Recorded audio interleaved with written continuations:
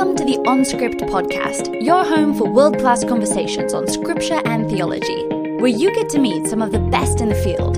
Visit us at onscript.study. Say hello on Twitter at OnScriptPodcast and stop by our Facebook page at facebook.com/OnScript. Hey everyone, welcome back to the OnScript podcast. This is Matt Lynch. I'm a co-host with Matt Bates, Drew Johnson, Aaron Heim, Chris Tilling, and Amy Brown Hughes.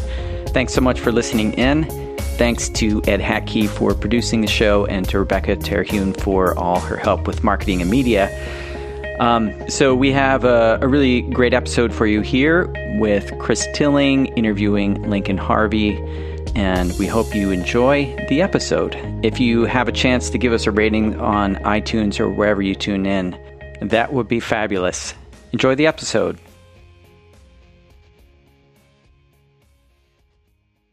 So, welcome to OnScript during this rather strange season, but today it's an honour to introduce my good friend Lincoln Harvey. He is the Assistant Dean at St. Mellitus College and a theologian who has a huge impact on my own life and theology. And sorry for saying this in his presence, but not only because of his brilliance, and I use that word advisedly, but also because he models something important in the life of a theologian. Namely, he refuses to take himself too seriously, and perhaps you'll see some of that in the conversation that emerges. This is to say that Lincoln has an extremely keen and sharp theological mind, and he can talk shop with the best of them. But he is firmly committed to the church and its life as an ordained minister. Indeed, he's probably the best preacher I've ever heard, and unfortunately, he's way better than me at preaching, which is slightly irritating. He's got not just a bit of poetic flair, I've got to tell you. But how can I put this? You see, I've just waxed lyrical about my friend Lincoln, but you might not guess any of this if you bumped into him in a street. I will leave you to do the necessary Google searching to see what I mean. But anyway, he's the author of a brief theology of sport, which was published in 2014. He edited The Theology of Colin Gunton, which was published in 2010, and Essays on the Trinity in 2018.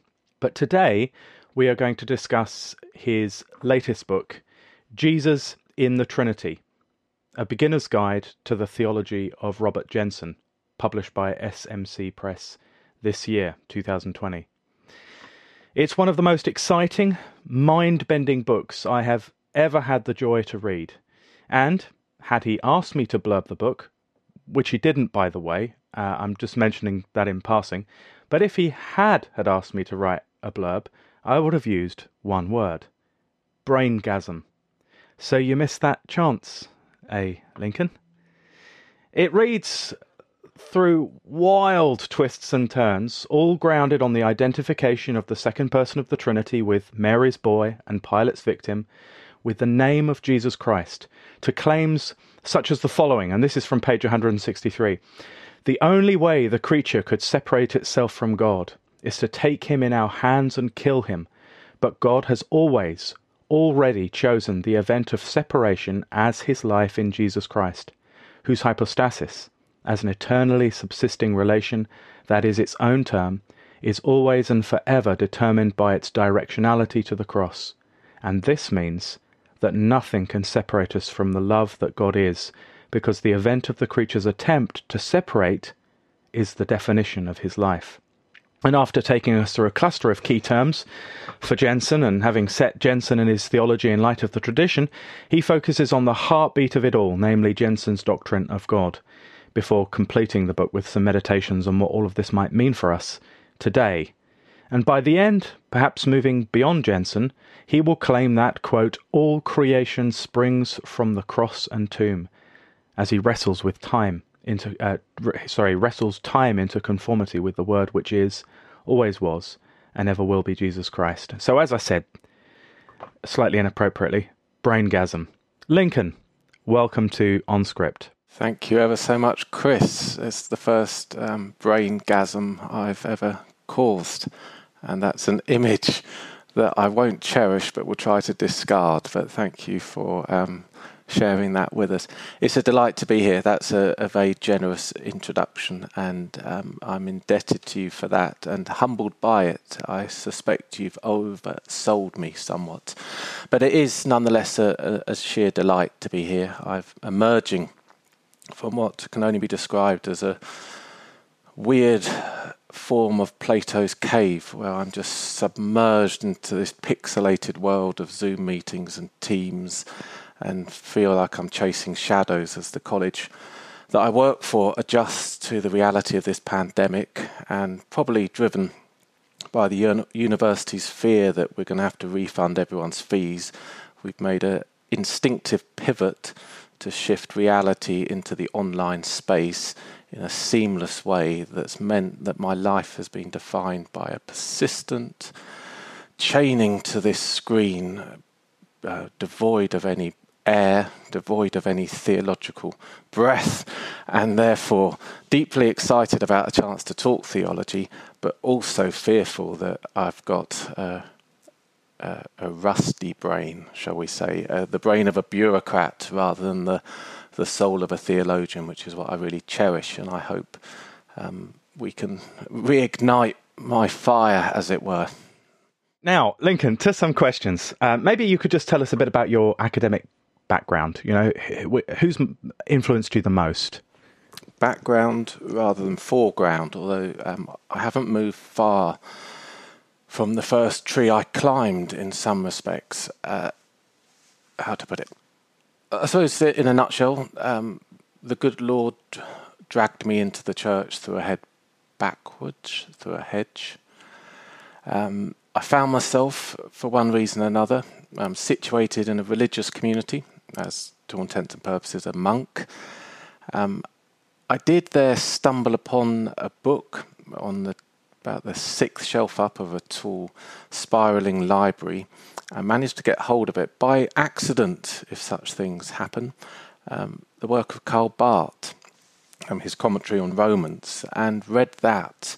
And Barth's work really, well, first and foremost exploded the myth of my own piety, and certainly commanded halt to my religious vocation as a monk, and spun me out of the friary, supported by the brothers and the religious order, into the academic world, where I undertook some postgraduate work at King's College London, a remarkable institution, both now but particularly at the time, because it was defined by the work of Colin Gunton, who I learnt from initially in my master's, and then had the privilege of working with him initially on my PhD until his tragic death, which was unbelievably about 17 years ago. Well, not about, almost exactly. Anyway, so Colin Gunton, Karl Barth, key figures in my early formation, as well as the wider faculty at King's. We were fortunate to have people like Steve Holmes, now at St Andrews, teaching, and I learnt so much from them all, both the spirit of theology as well as the task itself. And central to that was a community at King's called the Research Institute in Systematic Theology, where I had a number of great friends, key shapers of my approach to theology, whether that's people like Brian Brock, Paul Coomin, Chris Roberts and the like, but also visiting dignitaries. We were fortunate that Colin was a popular man in certain circles who was able to gather a cluster of close friends around him to share their labours with us postgrads. So John Zazoulis was around on a regular basis, and Robert Jenson, who was also present at King's a good number of times. So that was your first exposure to Robert Jenson, was it? Yes, it was. More by proxy than immediacy, but he would certainly come. He was first and foremost a dear friend of Colin Gunton's, but he had in fact been Colin's supervisor at King's, not at King's, in Oxford. And so the two of them had grown and worked together, had their convergences and differences, as it were, but yet somehow between them mimicked a lot of the ancient controversies in the church, a lot of the skirmishes and debates, with much in common and yet key differences that meant that the conversation between them, and certainly Colin's attempt to often correct what he saw as tendencies in Jenson, was a real fruitful place, a sort of an intersection where someone like myself, as though I was a novice in a religious order, I remained a novice as a theologian, and it was a great place to learn some of those core essential questions and to begin to decipher what might be the best way of answering them. So yes, I'd say background. So Barth, I only mentioned it at the beginning, towering figure. Of course, Jenson greatly influenced by Barth, Gunton similarly, and King's had a certain spirit about it that could be captured, though it was never a moniker that anyone accepted, but could be captured by the word Barthian. So Barth, Jenson, Zazulus, and dearly beloved Colin were key academic influences in my background. Sorry you didn't get a mention in that, Chris. Yeah, well, I'll edit something in, I think, a little bit later on, just to make it clear how important I've been in your own academic development, but thanks for noting that. Now, so when you started getting into Robert Jenson's work, what is it that attracted you to him? What particular penny drop moments did he offer you? I mean, what got you excited about Robert Jenson's theology? A whole host of things, but some things in particular. I mean, what got me into him? Let me make a point on that, because Jenson himself once said that the people we engage with within any, no one reads the whole of the tradition, as he puts it, and none of us do. None of us have an encyclopedic knowledge, apart from a few luminaries, perhaps Rowan Williams or John Milbank or such. Basically people who are walking libraries in their own minds. But for the most of us, for the most part, we have to dip into the tradition and engage with particular people in particular ways. And the reasons for doing will effectively reveal something of our biography. And therefore, it's contingent. My engagement with Jenson is, in some sense, an accident. It is to do with the fact that the Lord washed me up onto the beach, as it were, of King's College London, and there I was situated in a community where Jenson was a key voice. And so I was able, really, to see, to hear, to meet, to read, and to begin to be exercised by this somewhat endearing, beautiful-looking man bedecked in clerical collar more often than not, who would arrive with strange tidings. He was a theologian who would be present, would speak familiar language, but often in a way that was strange. I wasn't, and probably am still not, bright enough to really work out what was at stake, but there always seemed to be a rub with Jenson. There always seemed to be something that he was doing that looked to all intents and purposes normal, and yet clearly there was more at stake.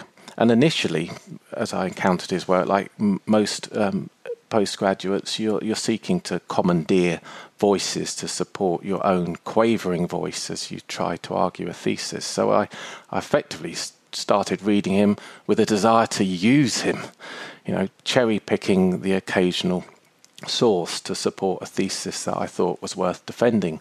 And yet there was something about his work that really resisted that more than most, that he refused to be used, but there was something always awkward about what he was doing, something that, to put it positively, was intriguing, that he didn't quite fit into the normal scheme of things, even though he was evidently doing precisely what we're all called to do, to ponder the good things of the gospel, to allow the gospel to shape every aspect of our thought. Well, I mean, that really sums up the first chapter of the book in many ways, isn't it? You're at pains to point out that for Jenson, Jenson's God is strange. And can you just tell us a little bit more about what makes that strangeness, what it is? Well, the strangeness of God, as Jenson sees it, will creep up on us in some ways, as well as drop explosively in others. You will have Jenson delivering odd sentences which will arrest you. You will suddenly come across him saying that God really has a mother who needn't be a goddess to achieve this. Or he'll suddenly throw away a line that if Jesus had not risen, the Christian God would not be, rather than the other way around. And you'll be cantering through various works, and often short episodic essays that he wrote, or a condensed systematics, or whatever it might be, and you'll stumble or trip over these sentences where you realise there's a whole revolution going on in a turn of a phrase, a revolution that is effectively triggered by the oddity of God, a God who refuses to fit into some photo fit of our own imagining, some job description that we think a God must be in order to fill the role, but is instead peculiar to the extent that he's locatable, pick-outable, and essentially, and I think that's the right word to use, essentially the man Jesus Christ. Jenson has this unshakable belief that the second person of the Trinity is Jesus, that Jesus isn't somehow related to the second person of the Trinity, but that the relation is one of identity. And rather than allow a metaphysics, so a fundamental construct of reality, rather than allow an otherwise determined metaphysics to somehow dissect Jesus, to fill it out, the godly bits, and cast aside the human bits, or do various configurations of those two things. Jenson instead takes Jesus to be the Son he made himself out to be by calling upon God as Father, and then do the difficult work. And it is difficult work, and the jury's out on whether he himself pulled it off, or whether anyone is capable of constructing such a metaphysics, but nonetheless do the difficult work of trying to bend all those fundamental concepts about the nature of reality around the startling, odd fact that the second person of the Trinity was born of Mary and crucified under Pilate. And this God that Jenson presents to us gets odder and odder as you begin to see this vision of a God who simply is, and again, words almost deliberately chosen there, simply is the act of his own choice. That God behappens himself, as Jenson puts it, in dialogue with Barth. God does himself, but in such a spectacular way that he does himself with us. He does himself as one singular event that is, at one and the same time, an implosion of freedom, in Jenson's words, that is simultaneously an explosion of love. A conclusion that's reached by a sustained attention to the gospel, to what happened in and around Jerusalem. A refusal by Jenson to evacuate that story for some deeper realm or some higher mystery or some alternative reality that would somehow supersede it. He tracks the story of Jesus, he sticks with the story of Jesus, and in so doing, here's an odd theologian who allows Jesus to be Lord of the way we think and determinative of every aspect of reality. And in so doing, God is strange, but who are we to question our way behind God or beyond Jesus Christ to begin to adjudicate how a God should be? Yeah. So I want to come back. Listen, I hope people can appreciate, this is how the guy preaches as well, by the way. But I'm ring rusty. The language, I'm ring rusty. I'm not like this on Zoom, Microsoft Teams, shadowy platonic cave of our own simulations, which has drawn us into its web. The Lord handing us over to our screens. The world falls apart. The church turns to its idols and says technology will save us. Well, by golly, we'll find out it won't. It's going to eat us all up. A cheerful way this morning.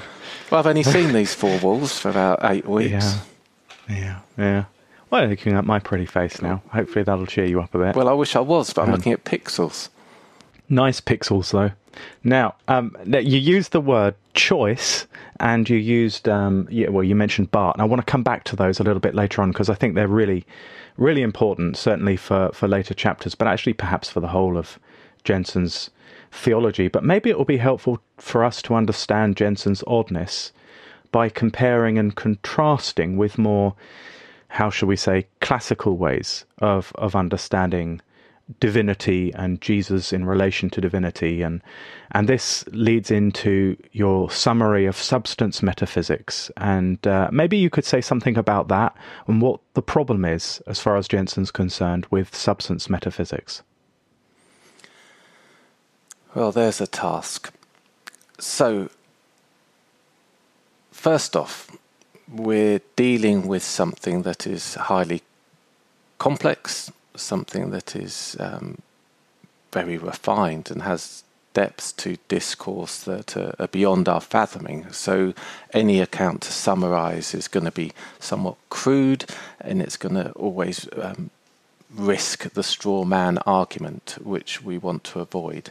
But if we take that as some sort of qualification of what I'm about to say, I suppose at the heart of it is that human endeavour to work out what reality is, to make sense of this seeming set of appearances that confront us, to interrogate what anything is. And things probably, well, thing and is are the key words there. What are these things that we find ourselves amongst and we find ourselves as?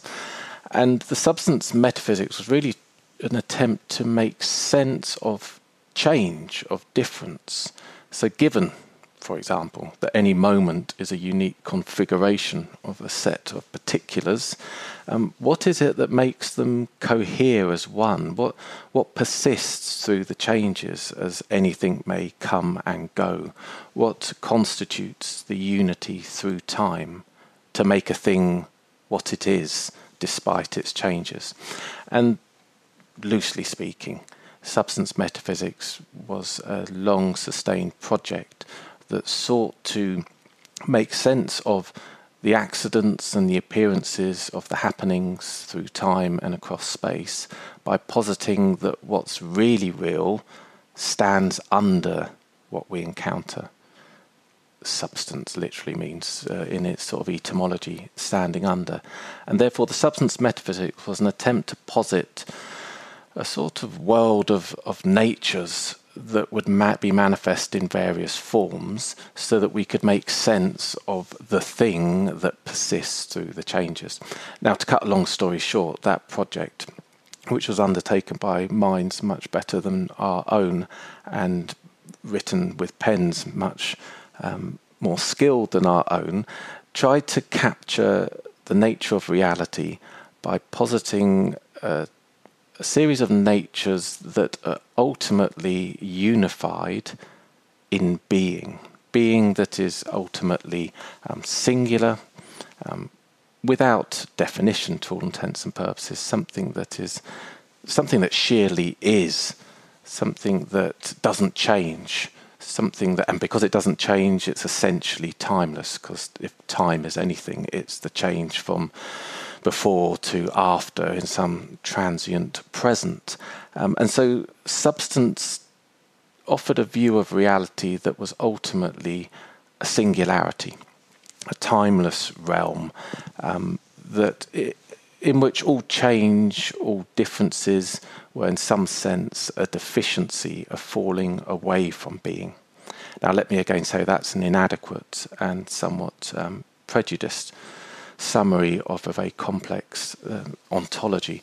But nonetheless, it might just gesture towards the problem that Jenson identifies, is that if what's really real is one, if what's really real is timeless, if what's really real lies beneath or beyond the accidental happenings of the lives that we live, and more importantly, the stories that we tell, then it would appear to be antithetical to the gospel, which is intrinsically tellable about certain happenings, about events, about comings and goings, twists and turns, and the reality of a life lived in and around Jerusalem that terminates on the cross. And therefore, when the church begins to carry, according to Jenson, when the church begins to carry the strange message triggered by those startled women running from that garden tomb to share good news with the apostles, who then head out primarily westward into a discourse with heralds of peace which centre on the good news that Jesus now lives with death behind him, they were effectively met with a question. What sort of being is this Jesus? What sort of entity is this Jesus? What's his nature, as it were? And to put it bluntly, that question's loaded. It's loaded with that metaphysics that sees difference and change and happenings as somehow, at best, penultimate, and at worst, some deficiency. And the church therefore had to navigate its way through those questions in order to articulate an account of the God we proclaim, who wasn't somehow subsumed or filleted from the gospel itself, but was instead allowed to display that splendour that we see in the life that's lived between Jesus and his Father and the Spirit they share. And so that's really what Jenson's trying to do. He's trying to continue that work of allowing the gospel story to be primary, that it's about what happens with Jesus. It's tellable, it's narratable, and therefore the nature of reality needs to be accommodated to that rather than the other way around. We don't set it, we don't set the gospel, somehow relegate it beneath some pre-existing vision of reality. Jesus is Lord even over our metaphysics, and Jenson's entire project is an attempt to continue that process of evangelizing the way we imagine reality. I mean, this is then a crude summary of what you've just said, and bear in mind I do pretend to be a biblical scholar, so this could be way off, but you're saying then that there's a way of understanding God, the divine, that which exists, by assuming a set of metaphysical coordinates, and then we do theology in a way that prioritizes those concerns, and we have to fit Jesus in. So this is the way that he's opposing. So then, okay, well, God is timeless, but then at some time, however paradoxical that is, the unfleshed word became a human man, Jesus Christ, at some point in history on the time axiom, and so on. This is sort of a one way of understanding it. But what you're suggesting is that Robert Jenson thinks that this is not starting in the right place. It's not starting with Jesus Christ, the name Jesus Christ, but rather with a set of metaphysical coordinates that we are forcing Jesus to fit into. And he's saying we need to begin with Jesus Christ and then make the metaphysics fit Jesus, not the other way around. Is that one way of summarizing that distinction that you've just drawn there?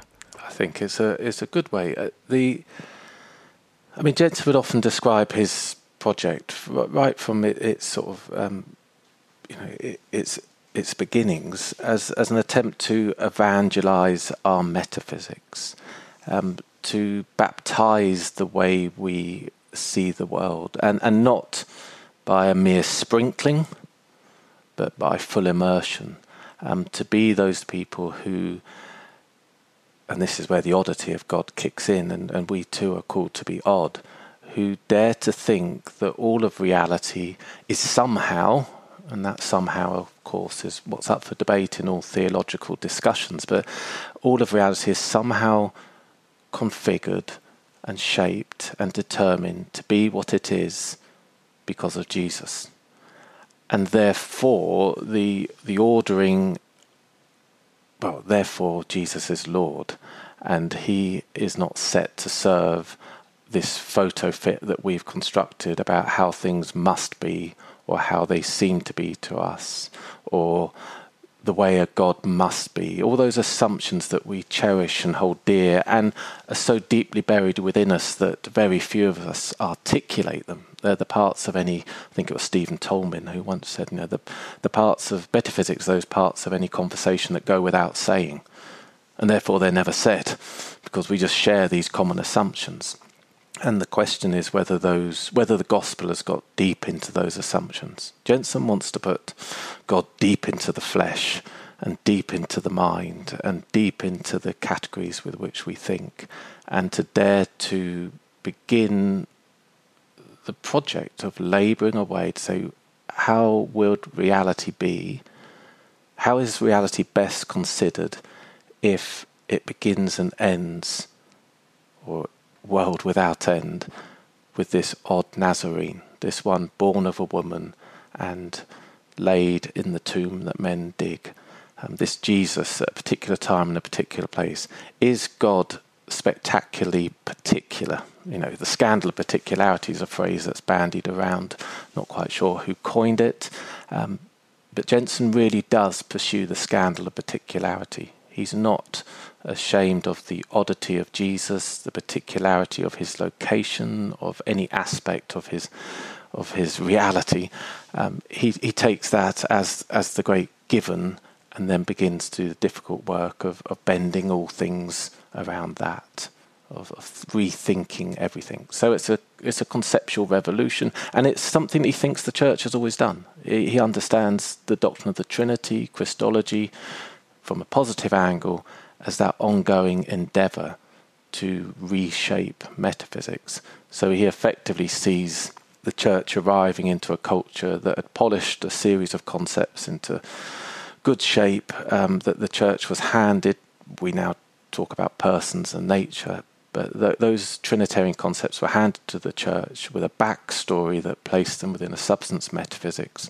And Jenson thinks the doctrine of the Trinity reshaped those concepts so that they effectively operate as a plot summary of what happens with Jesus, a summary that provides us with a condensed name, Father, Son and Holy Spirit, that really is the contraction of that great story that demands to be told about what happens with Jesus amidst his people Israel, and the rest of us thrown in. What happens there is what happens to all things, because it effectively is the happening that is God. It's the place where God behappens himself. I'm beginning to breathe again. Yeah, I can Sorry see. if I'm sorry if there's a bit of a torrent, but like I say, it's been a bit, bureaucratic emails and stuff it's all a bit soul destroying. So it's absolutely delightful to stretch my legs, my linguistic legs. But pity the listener, or maybe plural. I don't think so. Yeah, well, maybe not. But it might be worthwhile just joining dots here. I know many of our listeners are primarily in the realm of biblical studies and engage with biblical studies, but it seems to me that a lot of what you've just said relates to current debates in Pauline scholarship, insofar as it pertains to apocalyptic readings of Paul. Those readings of Paul which take Paul's use of apocalypse, say Galatians chapter 1, seriously and foreground the reality of the risen Christ in encountering Paul and transforming his theological imagination, and then thereby Paul wrestles all such matters, pneumatology, faith, law, into conformity with Jesus Christ, rather than reading Paul the other way around. It seems to me that there's a lot of overlap anyway between certain apocalyptic construals of Paul and your summary of Jenson just now. Well, one would hope, and it's worth putting as a footnote, the way, the patience and time that Jenson spent with Scripture. I mean, this is a biblical theologian. This is someone who's the pinnacle of his work, really, are the commentaries that he's left us, biblical commentaries that I think are astounding in different ways. This is someone who sought to serve the church that is ruled with that, by Scripture, that has handed itself into the service of God in accordance with what is revealed in Scripture. So he never ventured far from the Bible. And of course we know that the Bible, I'm trying to say Jenson's God's odd and Jenson's work odd, and we might as well stick the Bible into that list of oddities. That's an odd tool to use and to submit ourselves to. And Jenson's willing to do that. Yeah, I mean, his systematic theology, there's a lot of careful summary of Scripture in there, much more than I was expecting in engaging with a systematic theology. But he really does wrestle with the Scriptures and biblical scholarship to make his case. It's a good case in point. If you take a look at, say, the first volume that you mentioned of the Systematics, there's biblical footnotes everywhere, and not simply in a proof texting way, but trying to draw out the sort of the story that the Bible tells in some sort of loosely structured whole. What's interesting, though, is that the biblical footnotes drop out precisely at the points where Jenson's trying to engage the concept of being, where he's trying to engage with the questions raised by the substance metaphysics. And part of the reason for that is that the substance metaphysics isn't a biblical concept. So the Bible sort of falls out of view at the particular points where you're engaging in the culture that we find ourselves immersed in as missionaries. But anyway, that's by the by. Well, you've been talking a lot about some of what is at the centre of Jenson's theology. I mean, could you, in a few sentences... Not what is, who is. I mean, that's the oddity of it, is that there's the man, Jesus Christ. If in a few sentences you were to say, this is Jenson's signature move, in light of everything you've just said, I mean, how would you summarise it? I think he takes Jesus seriously. I think Jenson takes Jesus seriously. I'm not saying anyone else doesn't, but he takes Jesus seriously to be the Son that he made himself out to be by calling on God as Father. It's Jesus who does what he does. And Jenson's signature move is really not to move. His signature move is to hold his gaze there, not to think that we need to move towards some abstraction, that we need to somehow create what he sees as a conceptual fiction, some unfleshed word, some unfleshed son who is somehow related to this Jesus, but instead not to move, to stay close to Jesus and to seek to ride the plot waves of the story, as he puts it, to seek to draw out from what happens with Jesus the very building blocks of reality in this world and the next. So his signature move is basically Jesus, and then stay there. So his whole attention and that of his reader will be drawn time and again through the course of the life of the Son of God as he ventures from conception in Mary's womb towards crucifixion at Pilate's hands, to trace that story, to ride its plot waves, as he puts it in one place, to try and determine who this one is, who does himself in our midst in such a spectacular way that it would appear that God has done himself as God with the creatures.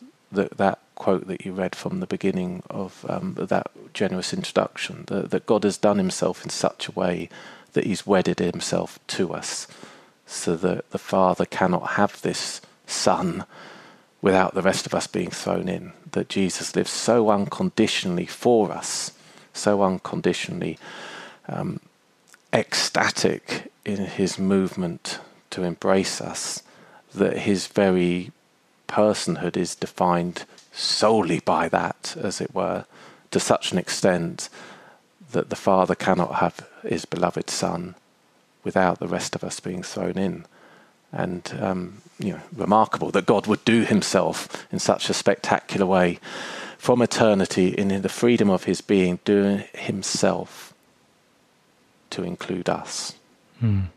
So I'm thinking that there will be quite a few listeners that will be ticking the box. Of course, we want to start our theology with Jesus Christ.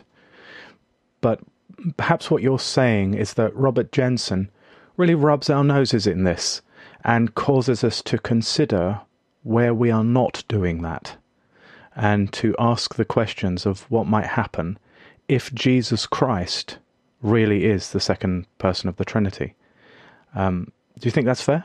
I do think that's fair. I think he's a good conversation partner. I mean, let's be frank, most people disagree with him. let's be frank, most people think he's wrong. But as Steve Holmes once said in conversation, and I mentioned Steve earlier, but Steve Holmes once said, Jenson's wrong, but for all the right reasons. And it's those right reasons, the fact that he does desire to take Jesus seriously, that he does seek to really interrogate those assumptions that we bring into each theological debate, that he really desires to baptize the way we think, that makes him an ideal conversation partner.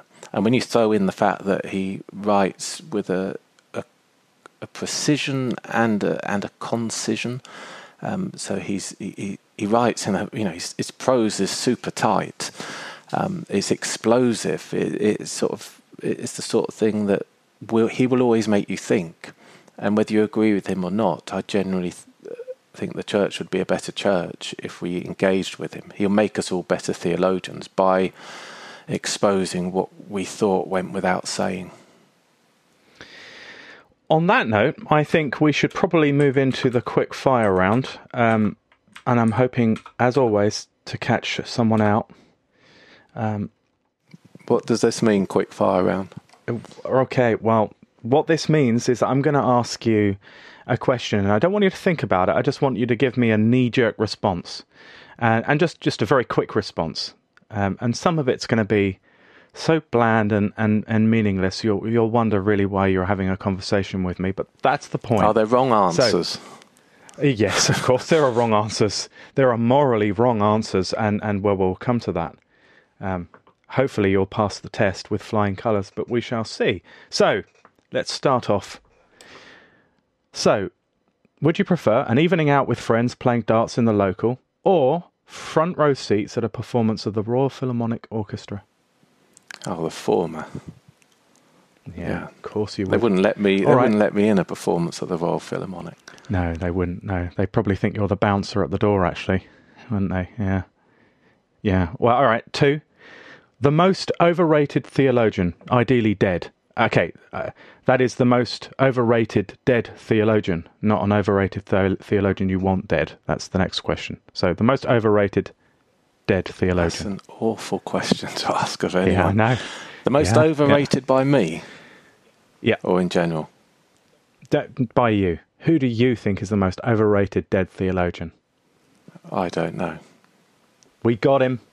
I don't give us an answer. I mean, I'm sure God rates us all with varying degrees of failing. The most overrated, who's had the biggest impact? Well, let me sidestep it. I suppose Jenson's fear is that the most influential theologian who has bequeathed so much good on the church but also so much ill is Augustine, and he's often knocked for his knocking of Augustine, but nonetheless Augustine's influence is something that, and I know that it's controversial, but Jenson would probably say he's the most overrated, but that's unfair. Well, you did. You did sidestep. Okay, let's make this a bit easier for you. Your favourite colleague at St. Mellitus College. Come on, quick. You got to be quick. Yeah, I'll throw you that bone, Chris Tilling. Yeah, good man. Okay, now I wrote a chapter for a book you edited, Essays on the Trinity. Which was your favourite essay in that book in which I wrote a chapter? I'm not going to throw you another bone. Robert Jenson writes there's some fantastic. Crap. I forgot about his essay. There's some fantastic essays in that slightly odd book, but there's a really good piece by Robert Jenson, which was one of I believe it might even have been the final piece that he wrote shortly before his death. But you come a close eighth. Close eighth. Okay, what character trait do you most admire? We still talking about you? If you like. I like talking about me. What character trait? Well, it's going to make me sound pious, but I do admire faithfulness, commitment, patience, long-suffering. I do all things necessary in a friendship with someone like yourself, Chris. But I do. I think faithfulness. I think we live in a world that has undervalued faithfulness, and obviously we see that played out in all sorts of spheres. But commitment, faithfulness, I think is something, loyalty, those sorts of aspects, to be for the other in ways that are unshakable, because somewhere in it all, I suspect that is close to a definition of God and what it means to be Father, Son and Spirit, and not only Father, Son and Spirit, but Father, Son and Spirit with the rest of us thrown in. Okay, well then one final question, and this one's a tough one, because I know you're a systematic theologian, and it's difficult precisely because you're a systematic theologian, I think. Okay, 1 Chronicles, is that Old Testament or New Testament? That's Old Testament. Oh, you surprised me. Well done, sir. And it was instant even. Okay, back to the book. Now, that's a little bit offensive that you would even... Oh dear. Now, I want us to get to the doctrine of God. In chapter 6, this really gets us into the heart of the book. You show in chapter 6 how Jenson adopts, but yet adapts, Barth's doctrine of election. And I wonder if you could explain Barth's insight, and what is it that Jenson changes? Well, I can give it a go, and I certainly give it a go in the book. I suppose just to, without undermining the question or the task you've just set me, with Jenson, it's not that we really get to the doctrine of God from somewhere else. I mean, everything he's talking about, because of the way he sets things up, and you'll find this in his systematics, he draws things into the doctrine of God that would not normally be found there. So crucifixion and resurrection and church and all sorts of things will find a place in the doctrine of God, because he constructs a vision of reality in which God is this peculiar act in which he does himself in spectacular form and in such a way that he's doing himself with us. So the risk is that he's drawing all things into the doctrine of God. He still maintains the distinction between God and everything else, of which we might talk about later on. Anyway, Barth. Dear Barth. So, let's face it, this is complex stuff, and it's all too easy to get this wrong, and I'm well aware of such realities like Barth wars and much better Barth scholars than me, but here's a sort of layman's understanding of what Barth's up to. In some sense, Barth's breakthrough post-Romans is to push together revelation and ontology. What I mean by that is that Barth effectively takes revelation to be a success. God is known. He doesn't labour towards that possibility, but instead begins with that as an actuality. And that's why you've been speaking about God doing himself, which was perhaps strange language for some. Yeah, so God is a pure act. Barth really draws the event of revelation into the being of God by this backward glance that allows him to lay out the triune persons across the event of revelation, effectively. So he pushes together God's being with God's act, which all of us theologians do. You know, at some stage you have to proceed on the basis that God has done something with us, and then you might seek to decipher who God is in himself on the reasonable assumption that he's not playing tricks with us when he does what he does with us, that God's not putting on a different voice, as it were. He's not impersonating another God when he says Jesus Christ, that what we get with Jesus is truly God in God's self.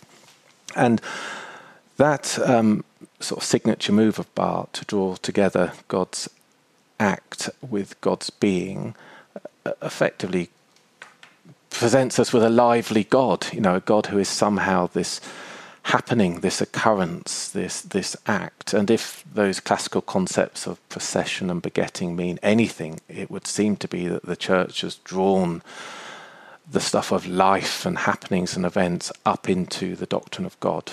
It might be parked there in some sort of distinction to the created realm, but nonetheless, happenings are pushed up into the event of God's life.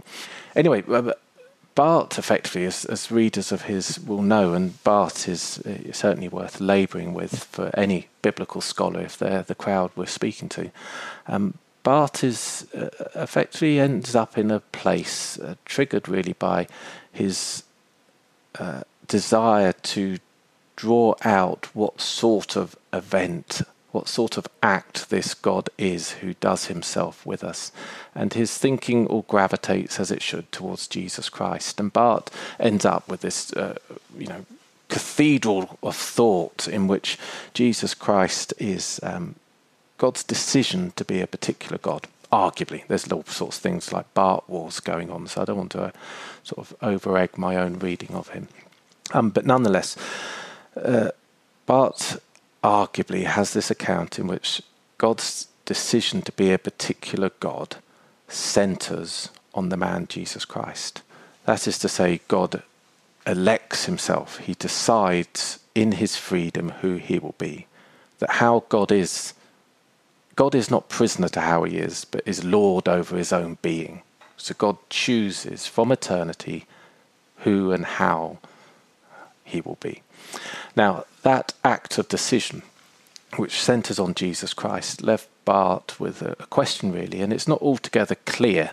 And the Barth Wars would certainly suggest there's different ways of reading him, but it's not altogether clear whether Barth thinks that the eternal covenant, which is God's decision to be a particular God, happens, so to speak, in some pre-temporal reality, an eternal decision by God to be the man Jesus Christ, who dies for the ungodly.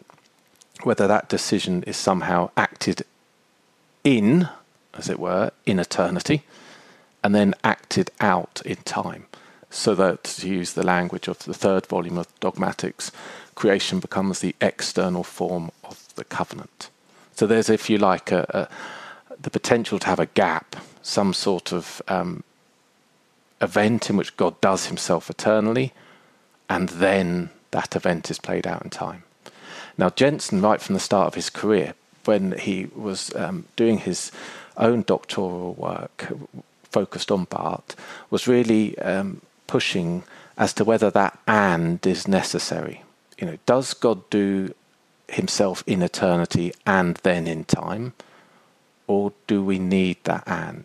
What stops us seeing the act in which God does himself, but happens himself? And that's really hard to imagine, because we tend to think there has to be a someone to do anything. But what the tradition would tell us around the notions of God being pure act is that God is the event of doing himself, so that doer and act coincide, that the Father is fathering, the Son is sonning, the Spirit is spirating, that actually the persons are the activity, as it were. What Jenson inquires of Barth, and where he effectively adapts Barth's doctrine of election, is to locate that eternal decision by which God chooses to be a particular God.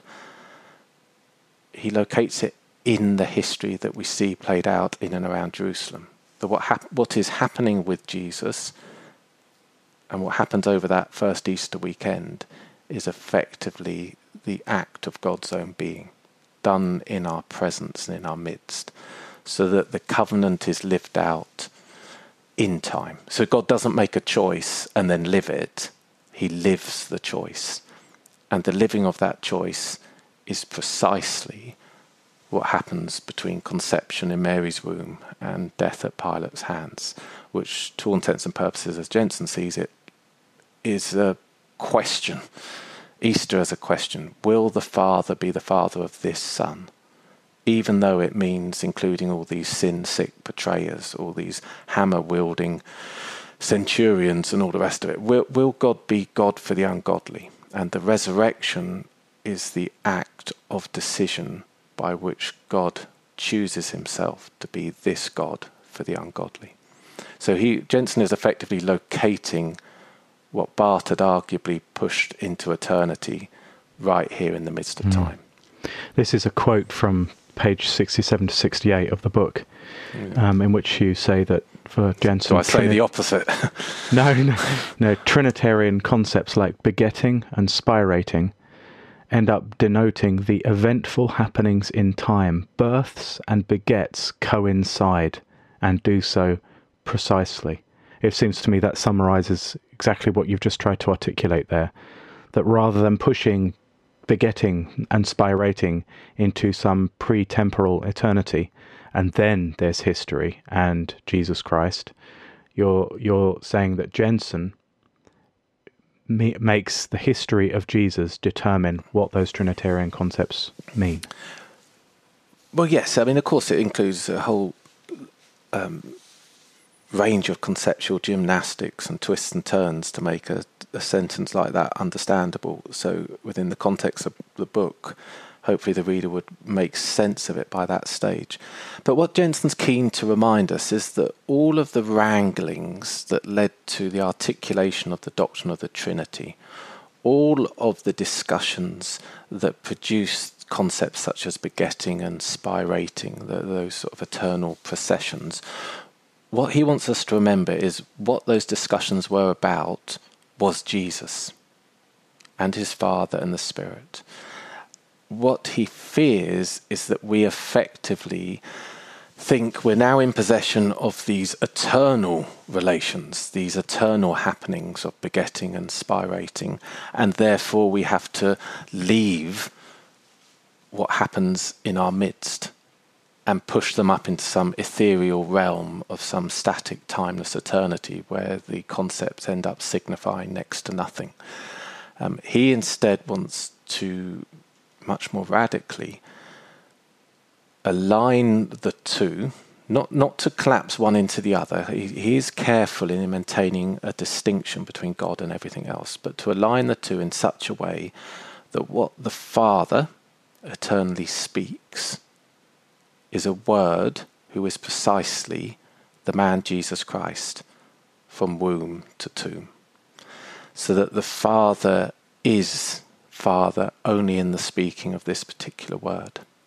Now, that's odd because you've got to do all sorts of weird stuff to make sense of that. But at its heart is Jenson's refusal to question his way behind the Father's fathering. He doesn't think we can legislate what the Father eternally says.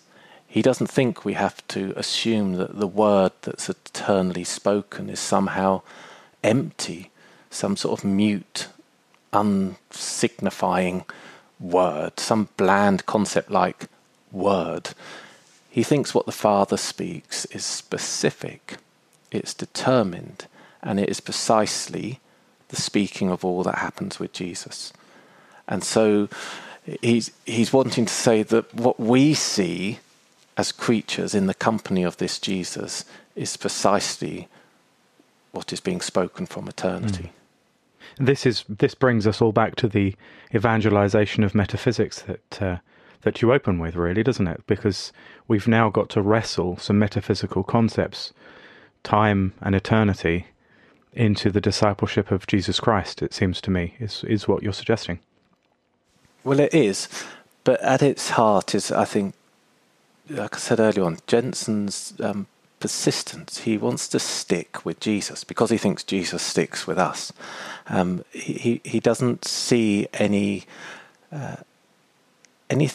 within the story that we need to tell of what happens to this Nazarene, anything in that story that provokes some leveraging of space between Jesus and the Son.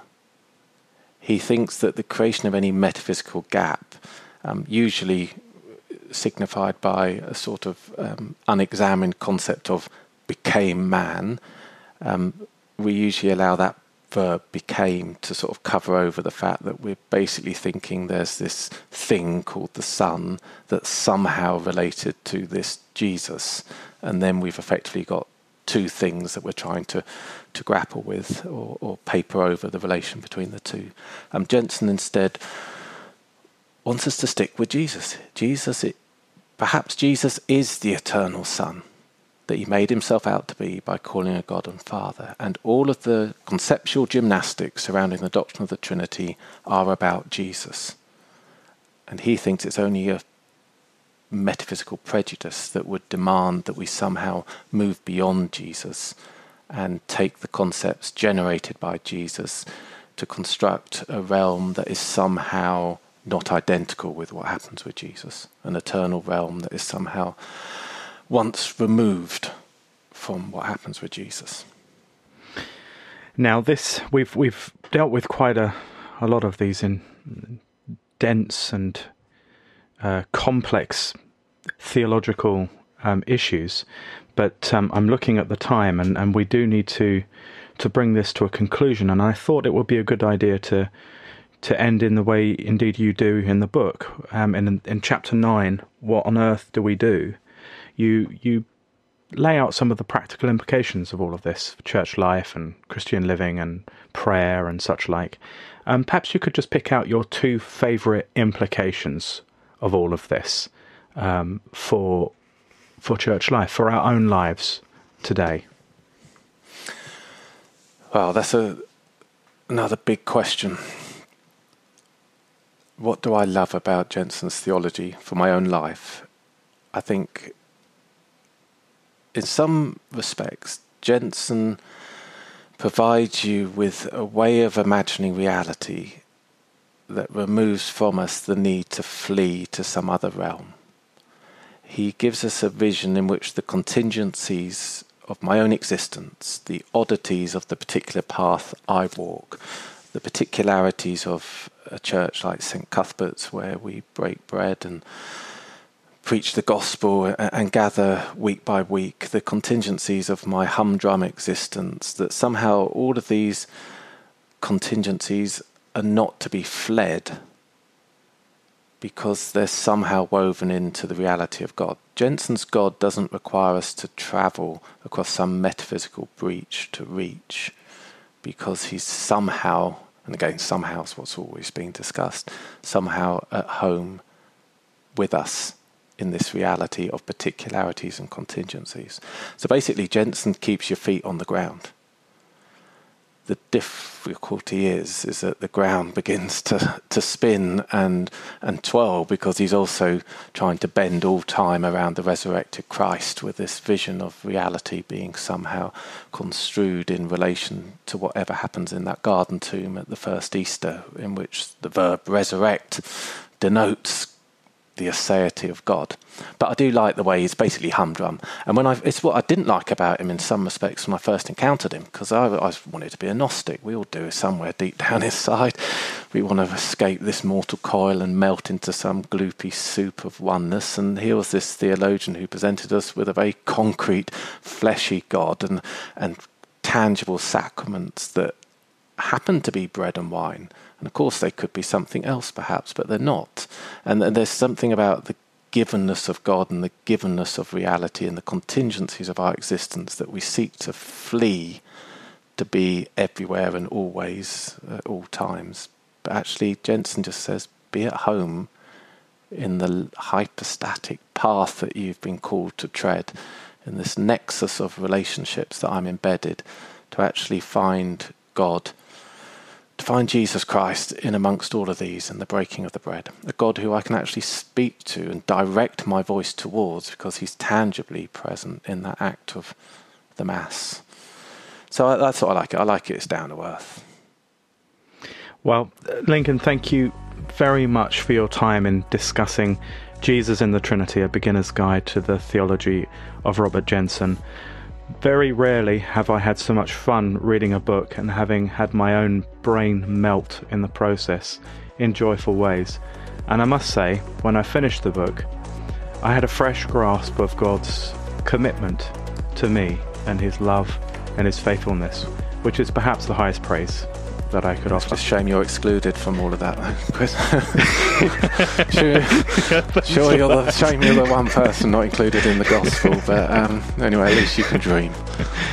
It ended it so nicely there as well. Listen, I am deeply grateful. Like I said, it's refreshing to have a chance to talk. I would hope that the book can be a service to God and within the life of the church, and if anyone's willing to pick it up and labour with it, I'd hope it would excite them in ways that it's excited you. And I think the book's better than this conversation. So don't let this bureaucratic, riddled voice put you off what I've actually managed to get down on the page. You've been listening to OnScript, delectable conversations on scripture and theology. If this episode has brought you inner peace or lit your biblical fire, please consider a small donation of just $2 or $5 per month. Information on how to donate can be found at onscript.study/donate.